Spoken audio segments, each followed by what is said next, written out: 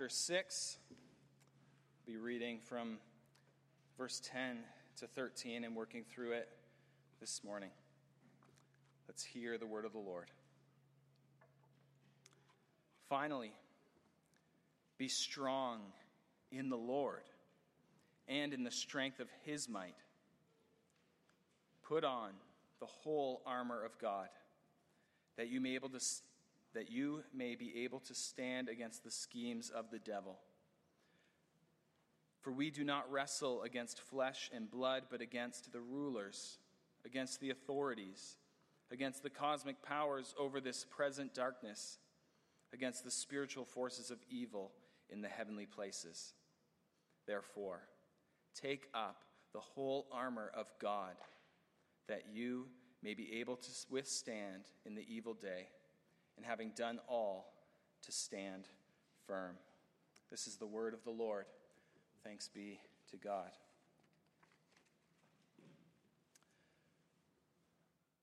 Growing up in the church, I had an idea of what the armor of God was, but I remember not ever really being super clear on what it was. I never really got it. I remember being very clear that armor I thought was cool. I also knew that the armor of God was attached to big words that I knew were important. Things like righteousness and salvation and those kinds of things. But I never really connected all the dots. When I was a kid, I used to love drawing and painting. And I still have pictures of knights that I had drawn. And like a good Christian kid, I had written the armor of God above it.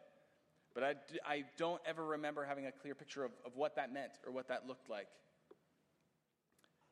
When I thought about the armor of God, I knew it had something to do with the topic of spiritual warfare, but that only led me to be more confused. Why do we need armor? What is this warfare? And so when we talk about spiritual warfare, I wonder what pops into your mind. When you think of spiritual warfare, what's your response? When you consider the supernatural and specifically how evil fits in, I imagine your mind goes a few different places. Maybe it is consumed with fascination and almost drifts too far into obsession. Maybe on the opposite side, it's aversion. Maybe it's ignorance. The culture around us paints a similar picture.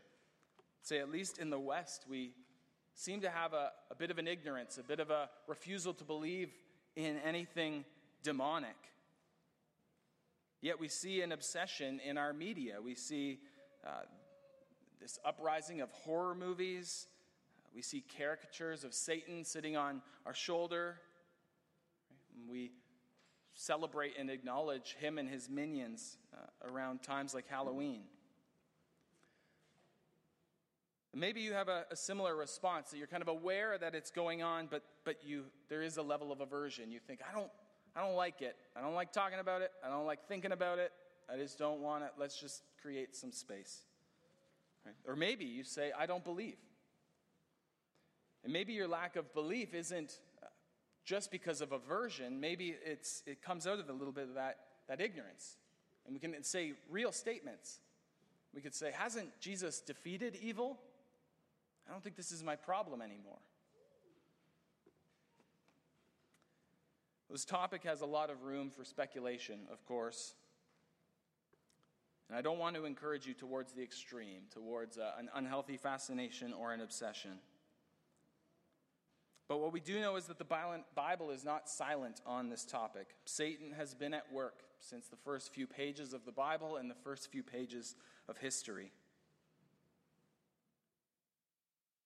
In Genesis 3, he assaults Adam and Eve with lies that undermine God's authority and his word. Much of Jesus' earthly ministry even, we see that the reality of spiritual warfare is real. That there is more going on than meets the eye. Now we see clearly that Jesus has authority over spirits and demons. And Paul's example here in the letter to the Ephesians is that he is not silent on the subject. He instructs them in only a few verses about the reality of spiritual warfare, as well as a Christian's resource in spiritual warfare. reality, and resource. Now that resource we can spread out into multiple things. This morning we're just considering these first 4 verses here, chapter 6, verses 10 to 13, and then over the next number of weeks, Lord willing, we're going to just work item by item through the armor of God and consider what it means for us. But this morning our big idea is this: spiritual warfare is very real, but we have a not-so-secret weapon in the fight. Spiritual warfare is very real, but we have a not-so-secret weapon in the fight. So even before we dive deeply into this conversation, I want to encourage you that not-so-secret weapon means that we do not have to be afraid. As we'll consider this morning, spiritual warfare is not something that we should ignore, but we are on the winning side. No part of this battle is meant to be fought alone. This portion of Scripture should cause us to pause in sober reflection, but to pause in sober reflection and acknowledge the reality of spiritual warfare, but also acknowledge that we have so much hope. We are part of a battle that we have no chance of winning on our own. Our opponent is crafty. He's evil. He's powerful. But nowhere does the Bible say that this is a fight that we are supposed to fight solo. This section of Scripture is not an instruction manual to get your act together, to put on your own armor and get out to the battlefield. We're talking about the armor of God, not the armor of you. And that's good news for us this morning. This passage does teach us about human responsibility and God's sovereignty. But spoiler alert, that secret weapon or that not-so-secret weapon that we're talking about is God himself. God who has won and wins ultimately. God who supplies your every need. God who will hold you fast. God whose armor you wear and that you are able to stand in. So let's put a pin in that. And let's jump in without missing what Paul is clear on: the reality of spiritual warfare. The reality of spiritual warfare. Read with me at verse 11. Put on the whole armor of God, that you may be able to stand against the schemes of the devil. For we do not wrestle against flesh and blood, but against the rulers, against the authorities, against the cosmic powers over this present darkness, against the spiritual forces of evil in the heavenly places. Paul's instruction here on the armor of God is to say, put on the armor of God. And it's followed by clear insight that there is a real spiritual battle going on. The devil is scheming. And you can debate what your best tactic to respond to someone scheming against you would be, but I think we could agree that ignoring it is not the best option. You may be here this morning and feel like the world is against you. Many times and in many ways, the brokenness of our world is evident to you. And many times and in many ways, the brokenness of your own heart is evident to you. Because sin has entered the world, paradise has been lost. Perfect union with God has been lost. Way back in Genesis chapter 3, Satan, as the serpent in the garden, schemed against humanity. And through that, humanity fell into sin. Now, when we talk about falling into sin or the fall, I think it's an appropriate term. But sometimes I think it can make sin sound a little bit light. It sounds like, oop, I fell. I fell into it. It wasn't really my fault. Now, certainly we do sometimes sin by commission or omission. As in, sometimes we sin by doing something. We lie, we steal, we hurt somebody. There's something active that we're doing. Other times we sin by omission, where we don't do something. We fail to do or we neglect to do what God expects us to do. We can see this even just a few verses earlier in Ephesians chapter 6, verses 4. It says, "Fathers, do not provoke your children to anger, but bring them up in the discipline and instruction of the Lord." You may sin against your child by being harsh and provoking them to anger. That's something that you do. You may also sin by what you don't do. You may neglect your God-given responsibility for raising your children in the discipline and instruction of the Lord. Sins of commission, sins of omission. Now, the reason I bring this up is from the beginning, Satan is doing whatever he can to cause us to stumble in whatever way we can, whether that be sins of commission or omission. This has been the way he works. He wants to turn our hearts away from God by whatever means necessary. We see he twists words, he manipulates words, and he did this in the garden to lead to sins of commission and omission by Adam and Eve. When he spoke to Eve, he made her question the goodness of God. He didn't just pop into the scene and say, "You should probably sin now." What did he say? He said, "Did God really say?" He made Eve question God's character and his clear commands. She was enticed by the visual appeal of the fruit, but even more tragically, she was enticed by the desire to become wise. She thought that by eating it, she would be like God. And Adam failed too. He failed to lead his wife. I don't know what he was doing, but he shirked his responsibility to lead. Instead, he just stood by. So they both sinned by omission, and then they both took the fruit and ate. They sinned by neglecting to do what God expected of them, and they sinned by actively going against what God had made clear, what God had forbidden them to do. This is the reality of the world for us. We all sin. We sin by commission and omission. We fail to keep God's law. We ignore or reject God in the world that he created. We shirk the responsibilities that he's given to us. And if we're truly honest, we actively rebel. We rebel against God. Our desire to be all-wise, all-knowing, all-powerful. Our desire is to be Lord of our own life. So the Bible is clear that all have sinned and fall short of the glory of God.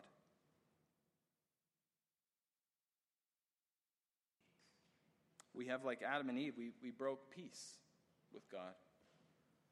See, here's the thing. God knew that. And he is more powerful than us. That's good news for us because he defeated evil and sin. We've broken that peace that we had with God, and yet he's made a way for us to be restored. By sending his own son, Jesus Christ, into the world, he set in place this divine rescue mission for his people. That when Jesus came, he lived a perfect, sinless life. He faced temptation like all of us. He faced Satan's scheming. He faced everything that evil could possibly throw at him. And yet he did not sin. He is and was the true and better Adam. He did what Adam could never do. And even though he was sinless, he died in our place. He died in our place. He bore the weight of our sin. He rose from the dead. He triumphed over evil. That's what we just sang. You rose, the grave and death are conquered. You broke my bonds of sin and shame. Think about the gravity of those words. And the hope that we have this morning and every morning is that by turning from our sin and trusting in Christ alone for salvation, peace with God could be restored. Because of Jesus, you and I can be seen as righteous because he is righteous. And he substituted himself out in our place. Friend, if you do not know this truth, I would love to share more with you about this hope. This is all of our greatest need. We are sinners in need of a Savior, and God has given us that Savior in Jesus Christ. I would love to talk to you more about that after the service, if you would be willing. And brothers and sisters, we do not graduate from this truth. This is the good news for us today. This is his mercy that's new for us every morning. And yet Satan's chief aim is to have us forget this profound truth. He wants nothing more than for us to forget or ignore or reject God, to forget our hope, to forget the gospel, the good news that Jesus came to save sinners. Now, even though there's no question of who is winning and who will win ultimately, it doesn't stop Satan and his devices. His mission is to pull you down with him into separation with God. Now again, we don't know all there is to know about Satan and evil, but we do know that spiritual warfare is real. We know that Satan is crafty. His scheming is cunning, it's shrewd. He is a liar, the father of lies, yet he disguises himself as an angel of light. Because the closer his lies can sound to the truth, the more easily we may fall for them. He doesn't say outright, reject your Creator who loves you and cares for you dearly. He gets as close to the truth as possible in order to devour his prey. We fall victim to this when we sin. Jared C. Wilson wrote a book called The Gospel According to Satan. I've given out at least one, maybe two copies here. It's a provocative book title. I've told this story too. I think it's just hilarious that Amazon accidentally categorized it as a book on Satanism and demonology. And so he was the number one bookseller in Satanism and demonology, and got a bunch of really bad reviews from a bunch of Satanists who accidentally bought his book and read about the gospel. But it's a great book that's devoted completely to this topic, about Satan's lies that he tells us that sound a lot like the truth. Even when you read the table of contents, you might be like, oh, these sound like good things. But you see how Satan manipulates and twists. Wilson writes this: we play garden every day. We drink the mirage's sand and call it living water. We indulge our flesh and call it glory. We worship ourselves and call it living on the next level. Our hope is, as it has always been, knowing God and living in communion with him, but we pretend that the divorce isn't real, that the disconnect is negligible, or worse, we call the devil's lies the God's honest truth. This is the reality of spiritual warfare. We have an enemy, and I know that sounds weird, it feels weird to say, but we have an enemy. It's true. And it starts to put the pieces together for us about how we continually keep stumbling and falling into this sin. How do we keep falling into that same sin? Why do we treasure money or possessions? Why do we desire power or control? Why do we assume that that thing or that relationship that we're pursuing will give us ultimate satisfaction? We are reaching up and we're grabbing the fruit that Satan entices us with. And before your teeth even break the skin of that fruit, you know it's wrong. But this is the way he works. He wants you away from your Creator. Now, his goal is to tempt, to attack, to seek, to kill, and to destroy. And his craftiness makes him attack different people in different ways. Maybe it's this kind of subtle scheming, this water torture type slow drip that causes you to drift off the path. If you've read the book, The Pilgrim's Progress by John Bunyan, I recommend you read it if you haven't. I think the stat is still true. It's the most best-selling book apart from the Bible of all time. But it's a book about the Christian walk, about the pilgrimage. And we see the main character, Christian, appropriately named, is tried to be pulled off the path in every possible different way. We see shame, discouragement, despondency. Different times and in different ways he's attacked. And we see different pilgrims along the same journey that are pulled away in different ways and by different things. Again, if you haven't read the book, it's great. There's some great kids' versions of the book too that you can work through as a family. But we see that that's the way Satan works. He wants to pull pilgrims off the narrow path. Maybe too, though, it is an all-out assault that Satan attacks you with. Maybe he takes all that you love and have, and spiritual warfare to you looks more like Job. Or maybe it's even using our own sinful hearts against us. We see in Ephesians 4:26 and 27, Paul writes, "Be angry and do not sin. Do not let the sun go down on your anger and give no opportunity to the devil." You better believe he's going to take advantage of our own sinful hearts to twist and spiral and send us down a road that we should not be going down. We need to be on guard for this type of deception. Author C.S. Lewis does a masterful job at writing about some of these ideas in his book, The Screwtape Letters. In this book, he writes, it's a really unique book in that he writes from the perspective of a senior demon named Screwtape, who writes to his nephew Wormwood, a junior tempter. And the whole book is this series of letters where Screwtape writes to Wormwood, and he tries to coach him on how best to derail this patient of theirs, this new Christian. Of course, this is a book that is a work of fiction, but I think it well demonstrates the subtle and twisting way that Satan works. Keep in mind, as I read a few quotes from this book, from the book's perspective, God is the enemy. So when you read enemy, he's talking about God, because it's from the demon's perspective. Lewis writes things like this from Screwtape. All extremes, except extreme devotion to the enemy, are to be encouraged. Satan's goal is to have us worship anything but God. Or how about this one? Never forget that when we are dealing with any pleasure in its healthy and normal and satisfying form, we are in a sense on the enemy, or God, we are in a sense on the enemy's ground. I know we have won many a soul through pleasure.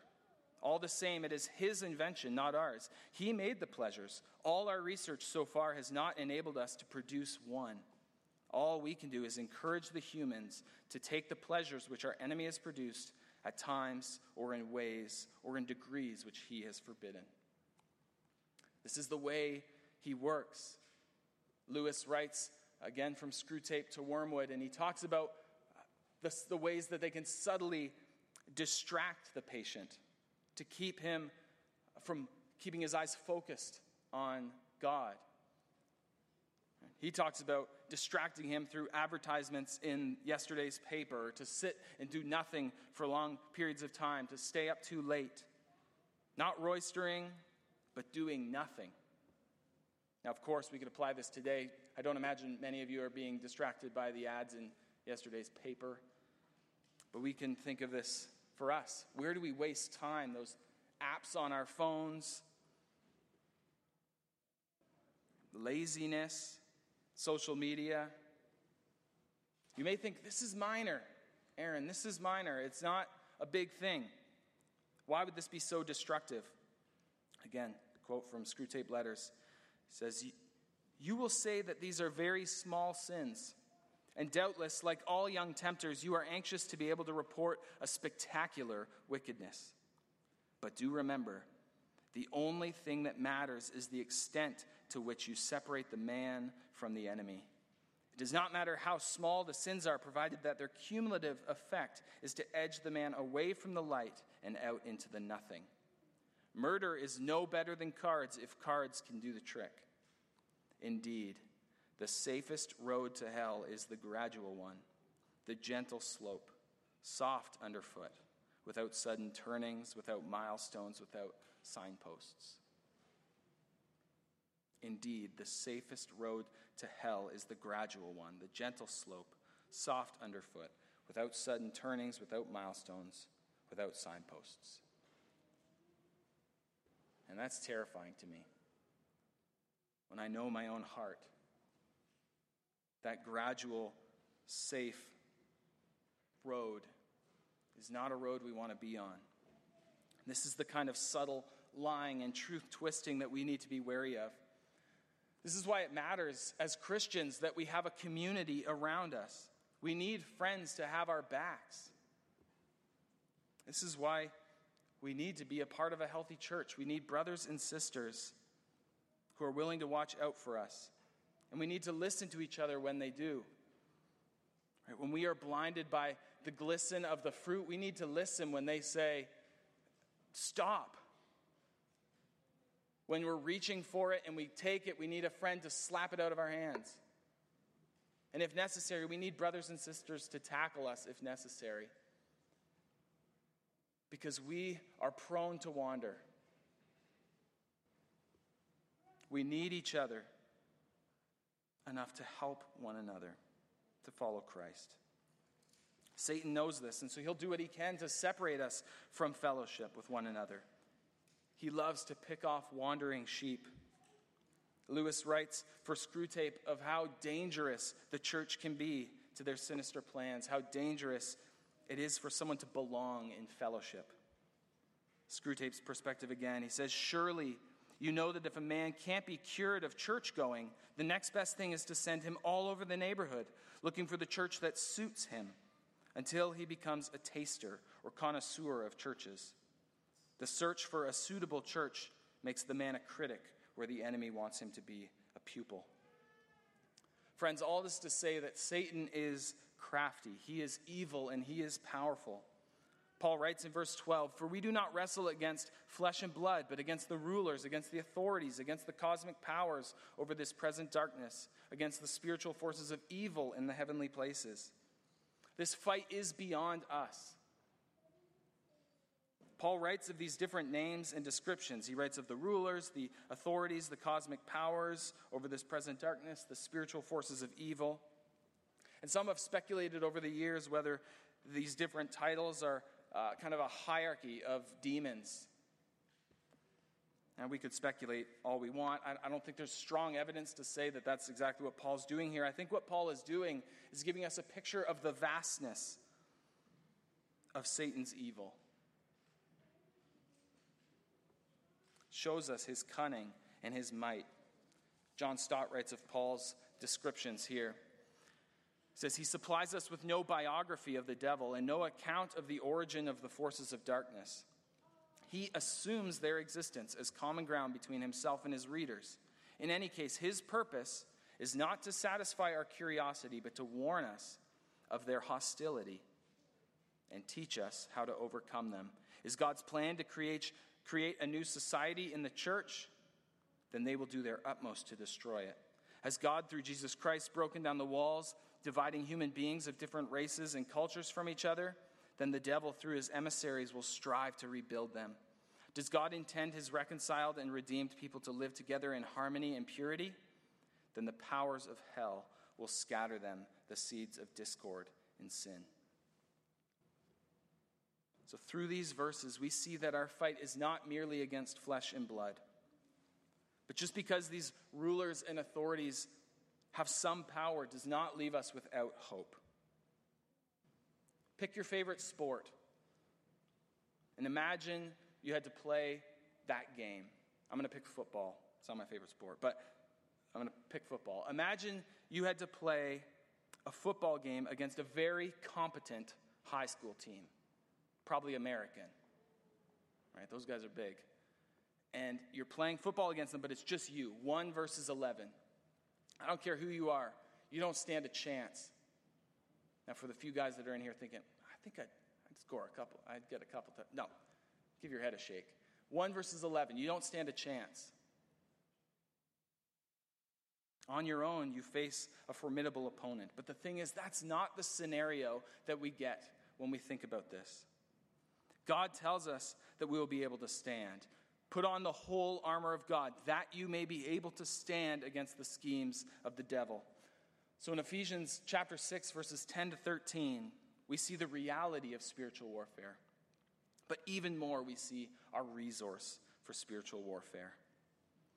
Finally, be strong in the Lord and in the strength of his might. Put on the whole armor of God, that you may be able to stand against the schemes of the devil. For we do not wrestle against flesh and blood, but against the rulers, against the authorities, against the cosmic powers over this present darkness, against the spiritual forces of evil in the heavenly places.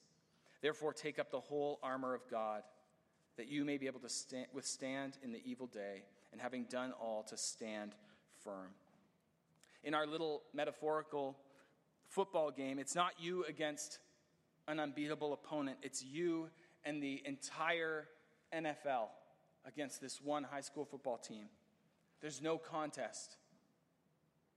Right? The battle is won. When God says that you can be strong, he says be strong in the Lord, in the strength of his might. Put on his armor, not your flimsy tinfoil armor best efforts. God equips you to stand against the schemes of the devil. I love this so much. This is the position that we find ourselves in. God, I don't know what to do. God says, don't worry. Be strong in my strength. But God, the devil himself is scheming against me. Him? I've already crushed him. Here, take my armor. But I put it on, all of it. Take it up, the whole thing. You will be able to stand with my help. This fight that is beyond flesh and blood is very real, but the resource that we have in God is beyond what we could ever imagine. The God who created and sustains the universe says to take up his armor. The God who raises the dead says to take up his armor. Of course, we are not talking about a flesh and blood fight. We are not talking about literal armor. We're going to spend the next number of weeks working through this armor. But what are we talking about here? Verse 14 says, stand therefore, having fastened on the belt of truth, and having put on the breastplate of righteousness, and as shoes for your feet, having put on the readiness given by the gospel of peace. In all circumstances, take up the shield of faith, with which you can extinguish all the flaming darts of the evil one. And take the helmet of salvation and the sword of the Spirit, which is the word of God, praying at all times in the Spirit with all prayer and supplication.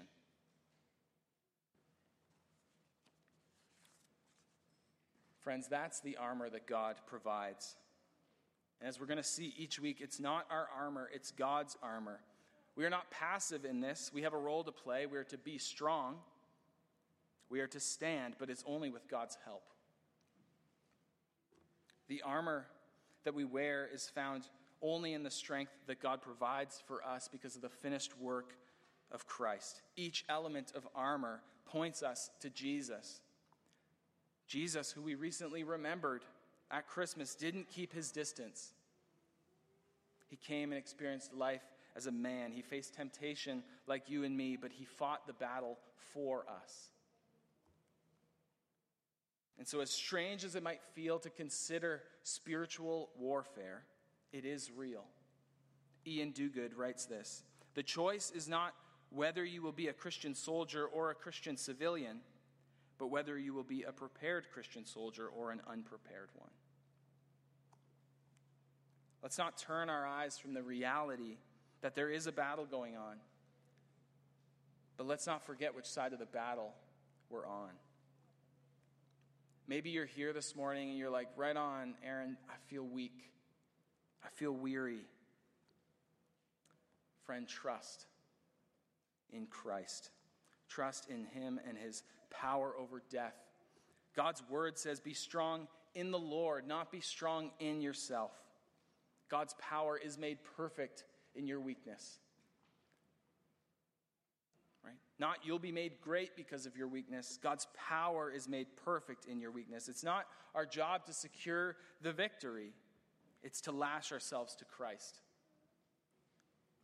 And this being strong is more than a quick fix. It's a lifetime drawing strength from Christ.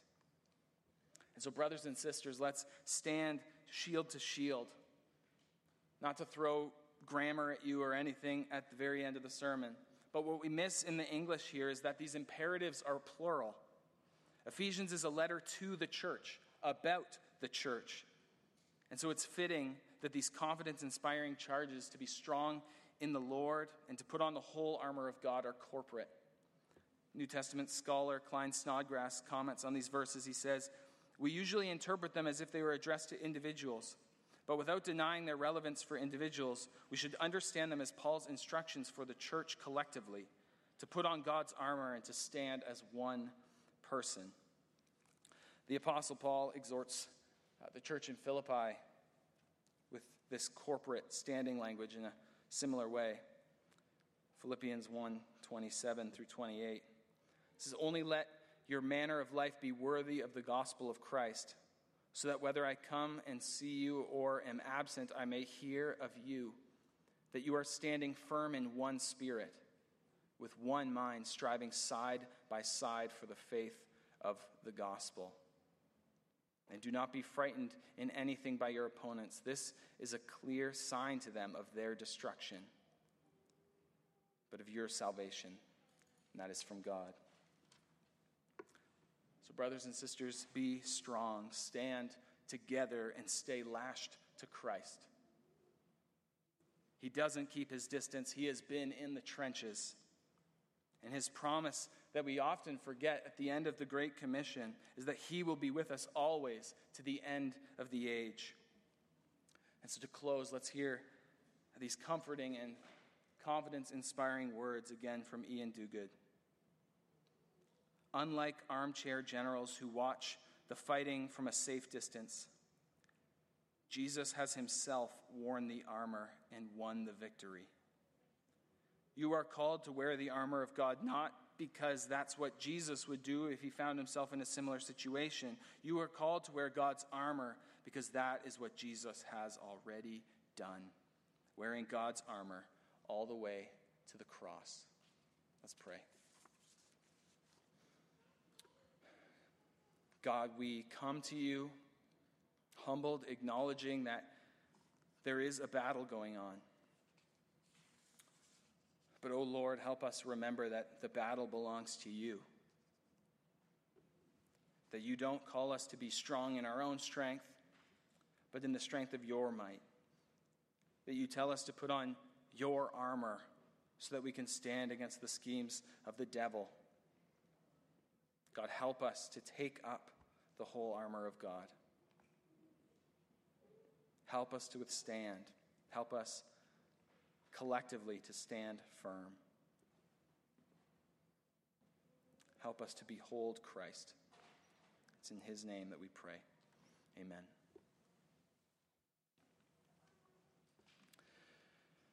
When we share in the